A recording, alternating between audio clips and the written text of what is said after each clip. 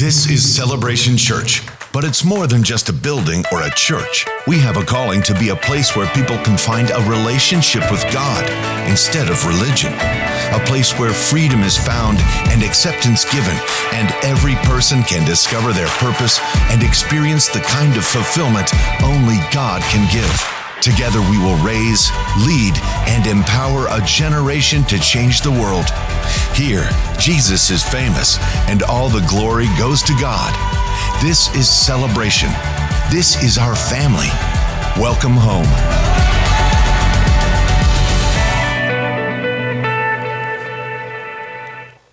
Good evening. Welcome to Celebration Church. Good to have you with us. Is the Fox Valley watching as well? Hi, you guys at our campus on the Fox Valley. First Wednesday, where we take time to look into the scriptures and study what's there. Tonight, actually, is a little something extra special tonight. We're having people getting baptized. Very cool. How many people? 14? Wow. That's good. I will have to shut up earlier than I expected. All right, so that's fine. I'm not going anywhere. You'll be back here next month. So anyway, how many of you actually brought your physical Bibles with you? Raise your hands. I see all you sinners that did not. All right, so now we want to encourage you to do this. Well, I got it on my phone. I don't care. Bring it, get it in your hand. I want you to get a feel for it and to kind of get a visual of what we're talking about here. Now, I'm doing a series on First Wednesdays, and I don't know how long this will last. May not last terribly long. But we've got lots to talk about. We're doing a series where we're teaching about the Bible. Now that's different than teaching the Bible. Do you get the difference? When we teach the Bible, we're gonna open up verses, we're gonna break down the verses, take a look into stuff. But this particular series, we're actually gonna be talking about the Bible. What is this thing? How did it get here? What is it all about? The reason for this is we get so many new Christians coming in, 14 new Baptist candidates coming in and new people coming all the time. And sometimes we forget they don't really have much of a background on this. And there's all kinds of things. People were asking me questions. Well, what does that mean? When you guys talk about that? And I said, I probably should do a series just on the Bible for those who want to try to understand what in the world we're talking about. Last month, we talked about the Bible is made up of 66 books, 39 in the Old Testament, 27 in the New Testament. They're not books like you would think of books. I mean, this is not Harry Potter or something. They're historical records, often in the New Testament, overwhelmingly letters that we call books of the Bible. How did they get there? The Old Testament was decided by Jewish people. Why? It's their record. They're the ones who decided what is legit and what is not. In fact, if you open up your Bibles, break right where the New Testament starts. So you can see that right at the Gospel of Matthew, or the page that says New Testament. You will see this is the new, this is the old.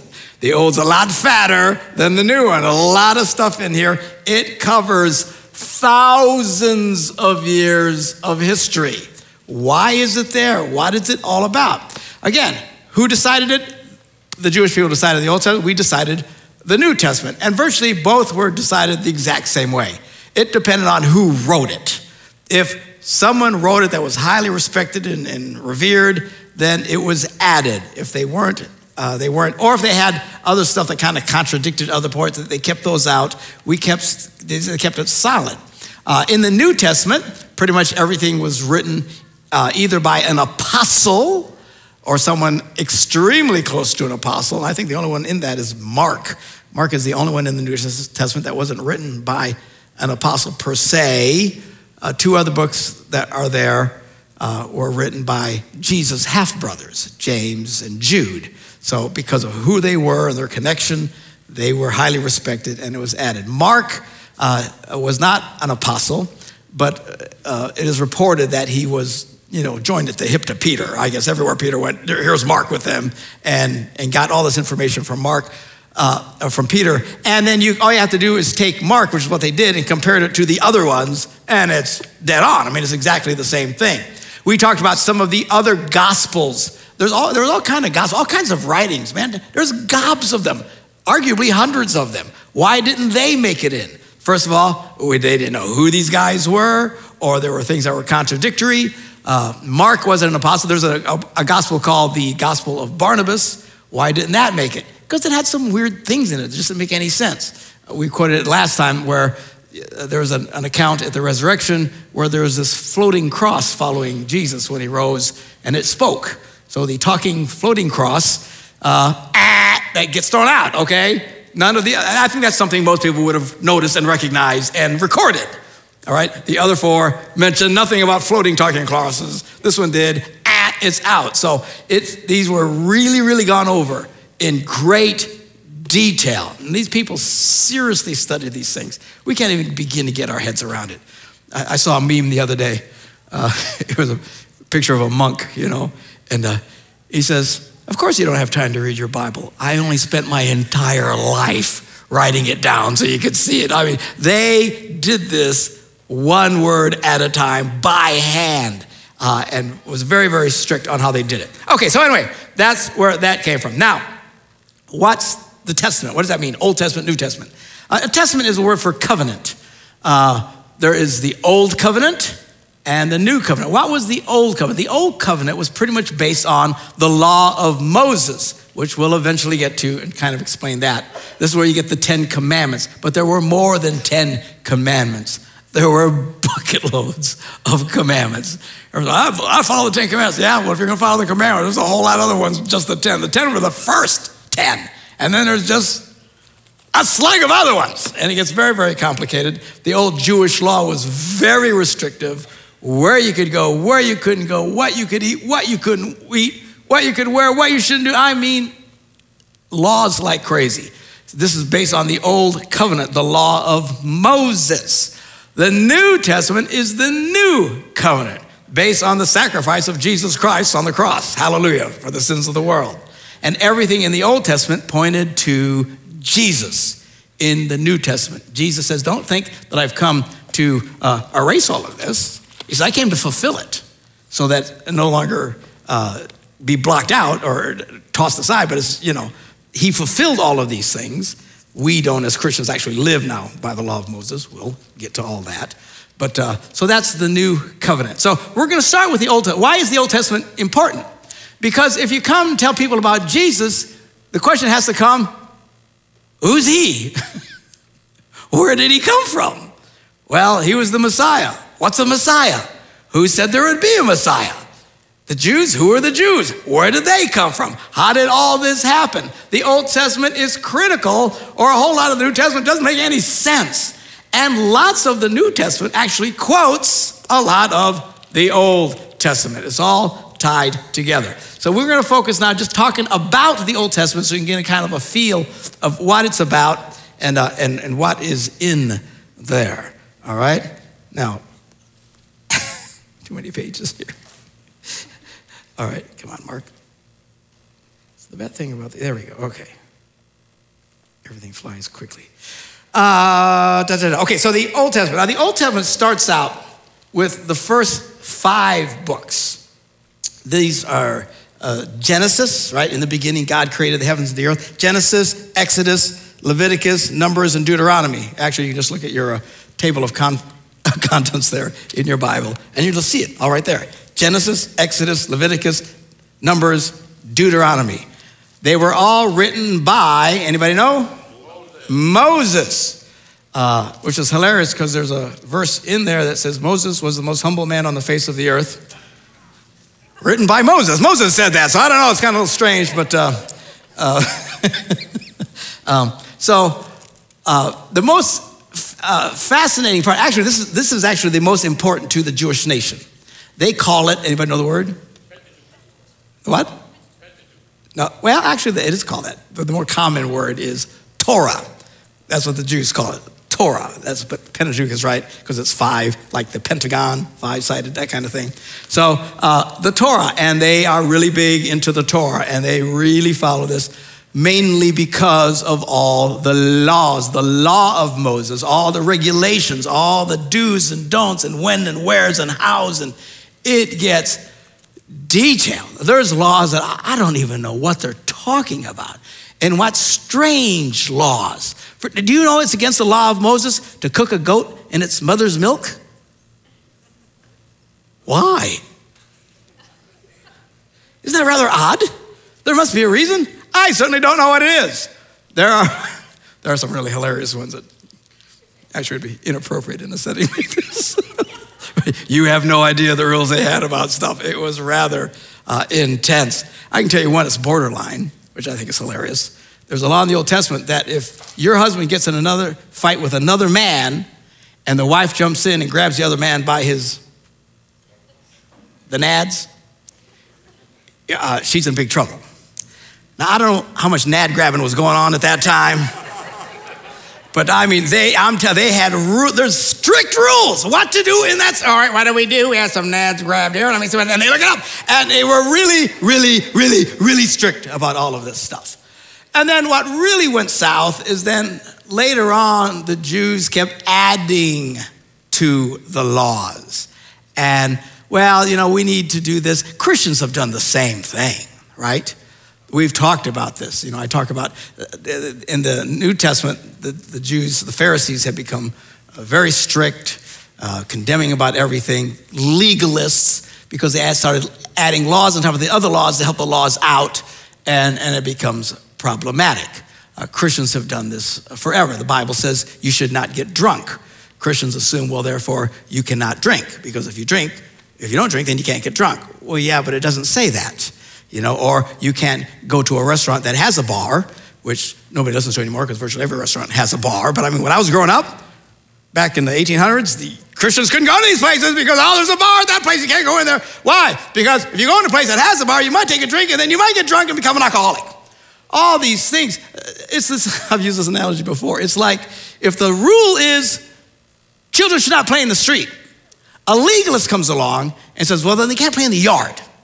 Because if they play in the yard, they're going to get tempted to play in the street. And another nitwit comes along and says, well, really, they need to stay inside and close the curtain, because if they have the curtains open, they're going to see the yard, get tempted to play in the yard, and end up in the street. And then another nitwit comes along and says, children should really stay in the basement, because if they're upstairs, they'll see the curtain, they'll be tempted to look in the curtain, they'll see the grass, want to go play on the grass, and then end up dead in the street. This actually makes sense to people. And a lot of this kind of stupid thinking is replete in portions of Christianity, and when you stand up against it, they just have a fit. But it's just legalistic nonsense that just gets out of control, and that's just our current day. Back in the Jewish day, it was that and then some, and they kept adding it. So Jesus came along, and he kept breaking all their rules and really ticking them off, because they weren't really the original rules. These were rules that these guys kept throwing in to make things even more complicated and more troublesome. All right, so those first 5 books, the first 5 books are extremely important. Again, for the Jews, this is like the yo mama part of the Bible. This is the most important, that Torah, where they get their law. Of the 5, I think the most important actually is Genesis. I don't know that they would agree with me on that, but Genesis really answers a lot of questions, but not in great detail.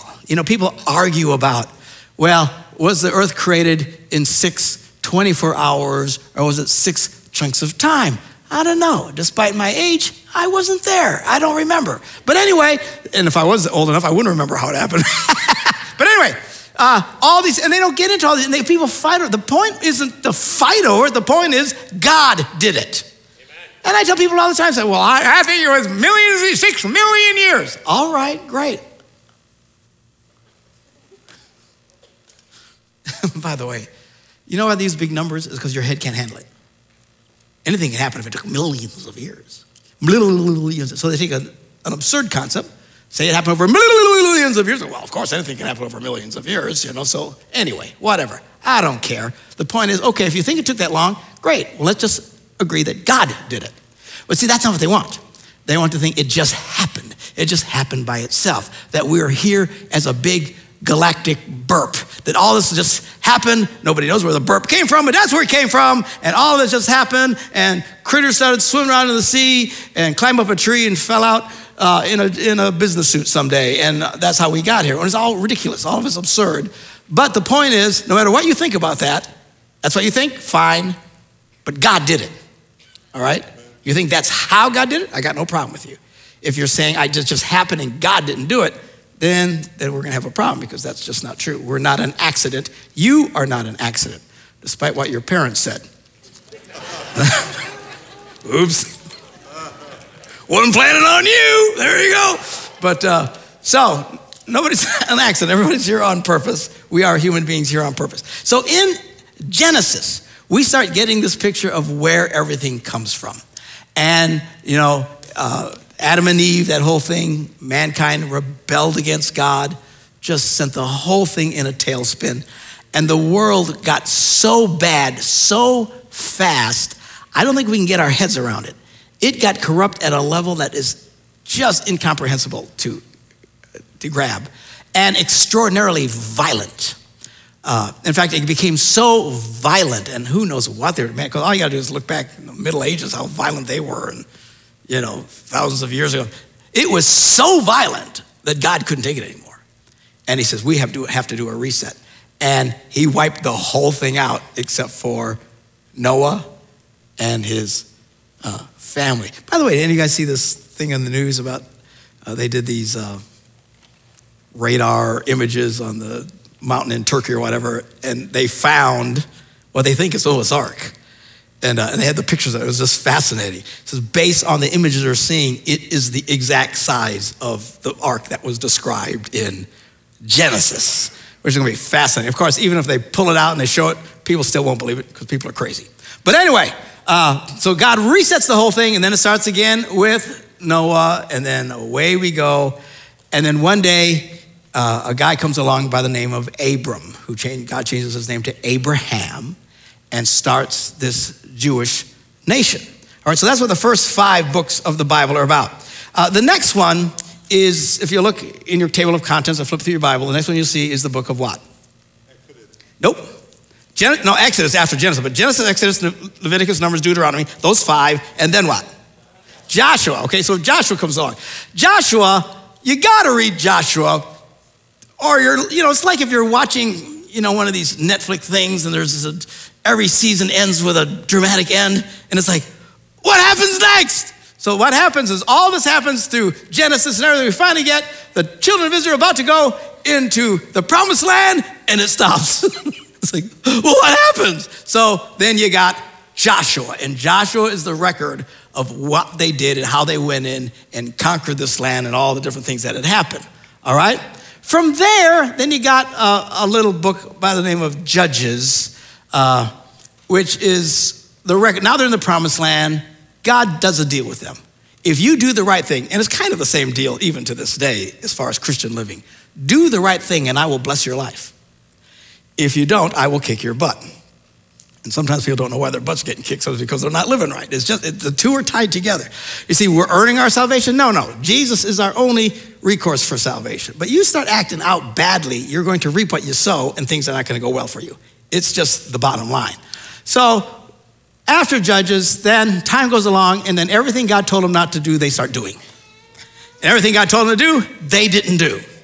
And they kept getting themselves in trouble. And God would, just like he promised, would send a group, some invading army and stuff like that, and they're all screaming out to God for help.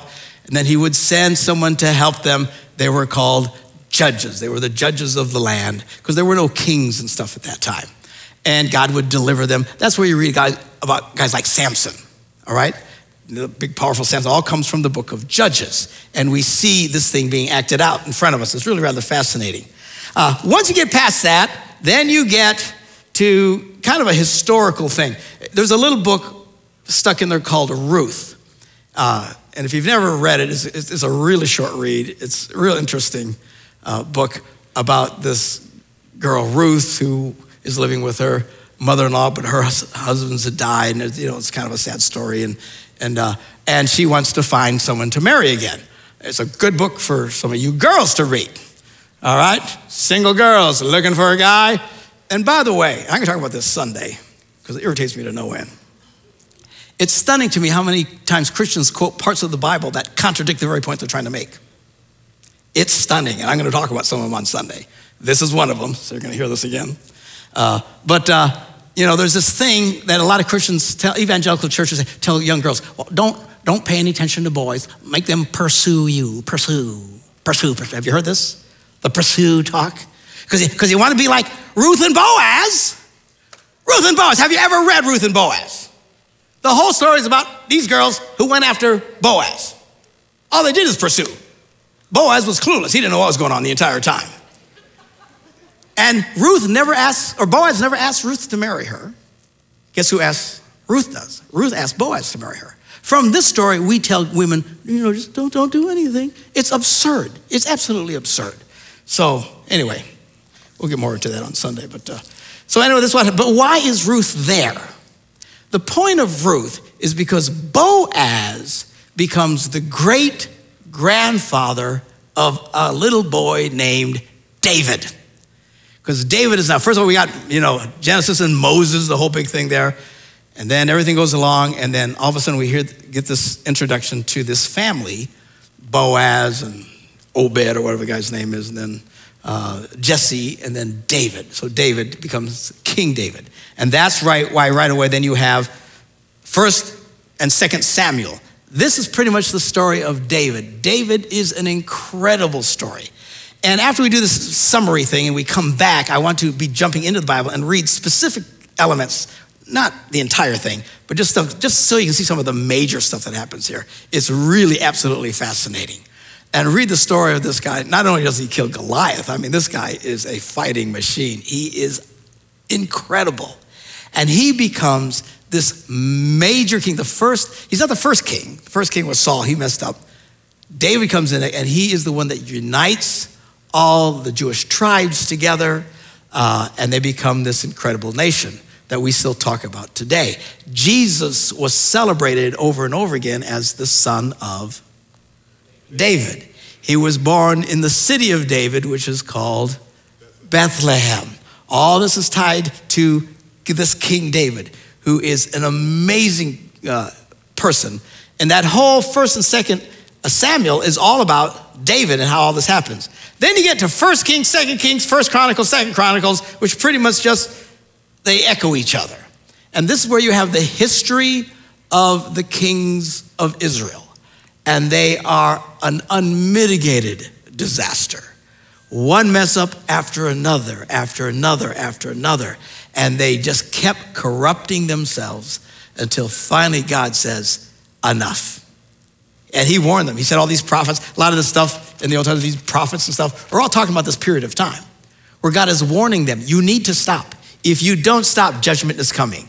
And they drag this out for centuries. You think God is ticked off at you? I promise you, he's a lot more patient than you think. If you think God is impatient, read these books, because halfway through I'm yelling, kill him already. What's taking so long? Because they were horrible. We're not talking guys who just didn't get along. These were evil people, and they were constantly worshiping idols and stuff, and the pagans around them would have such an impact on them. And it wasn't just going to pagan church on Sunday morning. These people were evil. And it says that even the Israelites would take their children and offer them as burnt sacrifices to these demigods. They had lost their ever-loving minds. This is the God who created the heavens and the earth, the one who promised to Abraham, Isaac, and Jacob, and you got the children of Israel through Joseph comes into Egypt, Moses comes through, set my people free, all these incredible miracles, and then they brings them this great King David, and then they just completely go nuts, and they just totally destroy everything. And then God comes and brings major judgment. A lot of what you'll read in the Old Testament is what happens at this point, because they get drugged into captivity, and then they come back, and then Jesus comes. It's a fascinating thing. We'll get into it more in detail. I got to wrap it up because we got to baptize these people. But anyway, so you start to get a picture of what this stuff is and where it all comes from and how God moved through this. And all of this was to prepare a nation for the birth of the King of Kings. It didn't go as planned, but you know what? Sometimes people get all upset. I've made mistakes, Pastor. I missed it. God can't bless my life anymore. No, he can still bless your life. Look at these people, completely jacked up. But at the end of the day, God got them where he wanted to get them, right? The will of God isn't one little door that you forgot to go through and now your life is in the toilet. Or, I shouldn't have married that idiot. I married the other idiot, whatever. And oh, my life's over because I made a mistake, or this horrible thing happened. No, your life is not a mistake. Doesn't matter how many idiots you married. That'll get a little expensive. Your life can still have meaning. And God isn't done with you yet. So we're going to look at this nation and how they kept going off the rails, and yet how God completely put them in the place where everything that was promised about the Messiah eventually comes to pass, despite all the efforts to destroy the nation. It's absolutely fabulous. All right, so now we're going to talk about the baptism because it's baptismal night. All right, so I want to, who's all getting their baptized? Hands, where are they? Okay. So you guys, I want you to understand what happens at baptism. This is one of the things that the Bible is very clear about. He that believes and is baptized will be saved.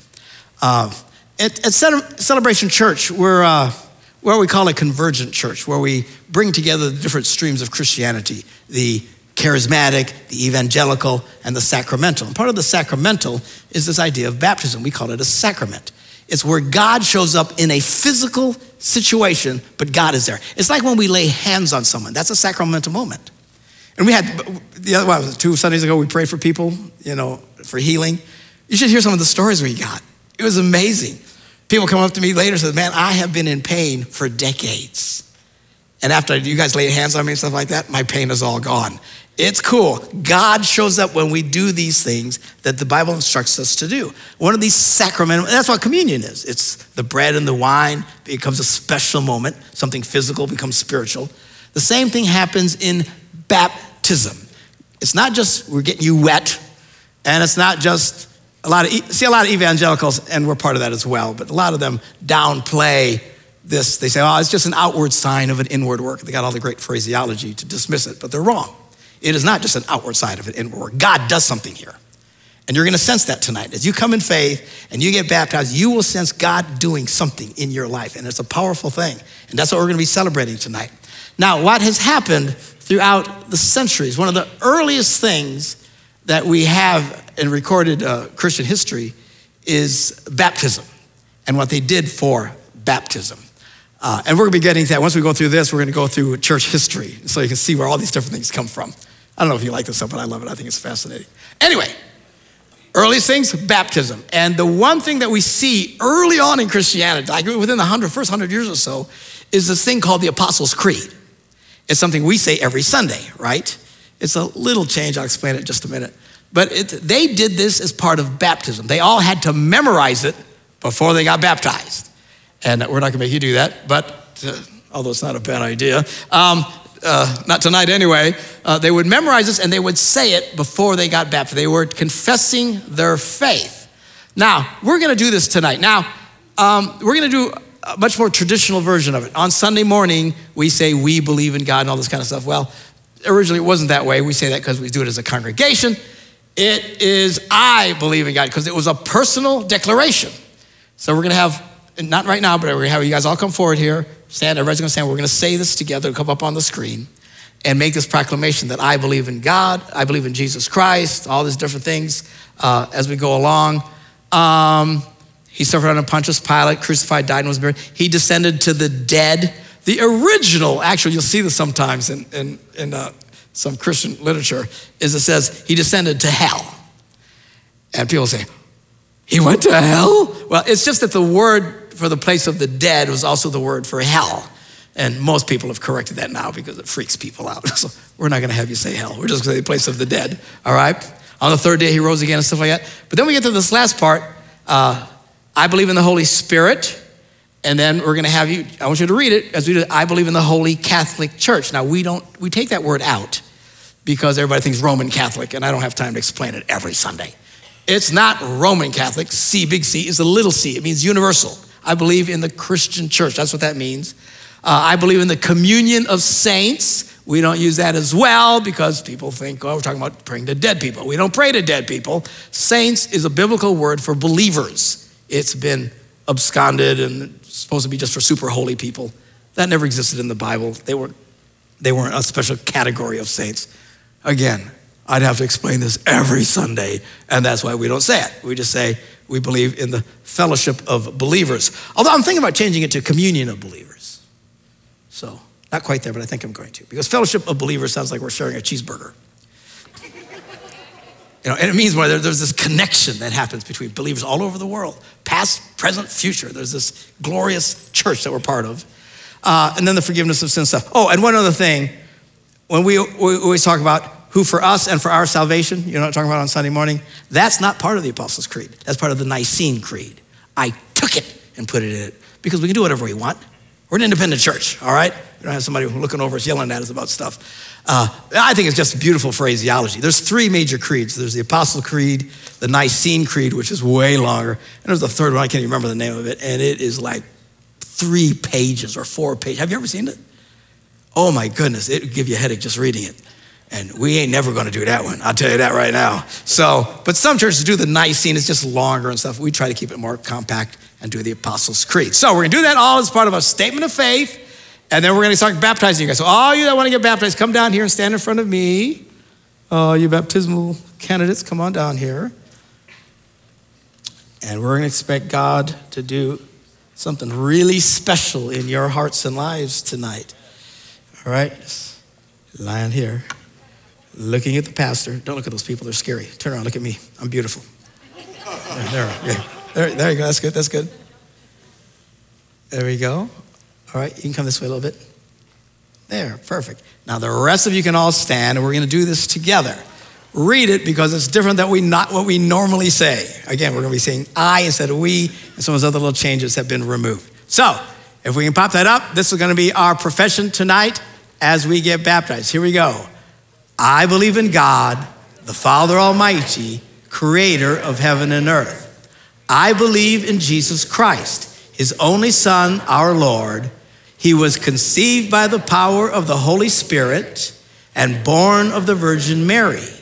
He suffered under Pontius Pilate, was crucified, died, and was buried. He descended to the dead. On the 3rd day, he rose again. He ascended into heaven and is seated at the right hand of the Father. He will come again to judge the living and the dead.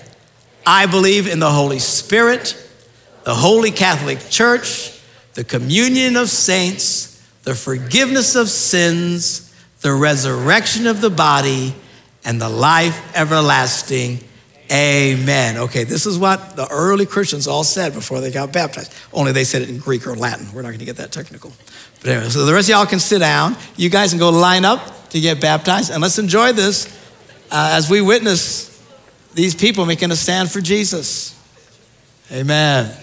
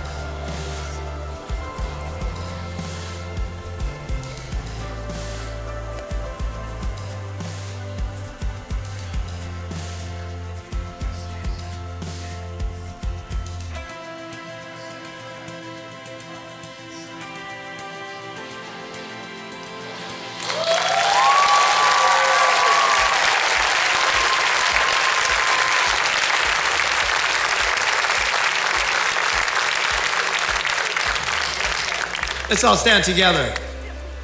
Heavenly Father, we are so grateful tonight for these professions of faith. These men and women who've come forward and said, I choose to follow Jesus. Lord, great grace over them as they've taken in this wonderful sacrament. Fill them with great joy, their families with great joy, as we continue to celebrate what you've done in their lives. In Jesus' name we pray. And everybody said, Amen. Amen. God bless y'all. Bye-bye.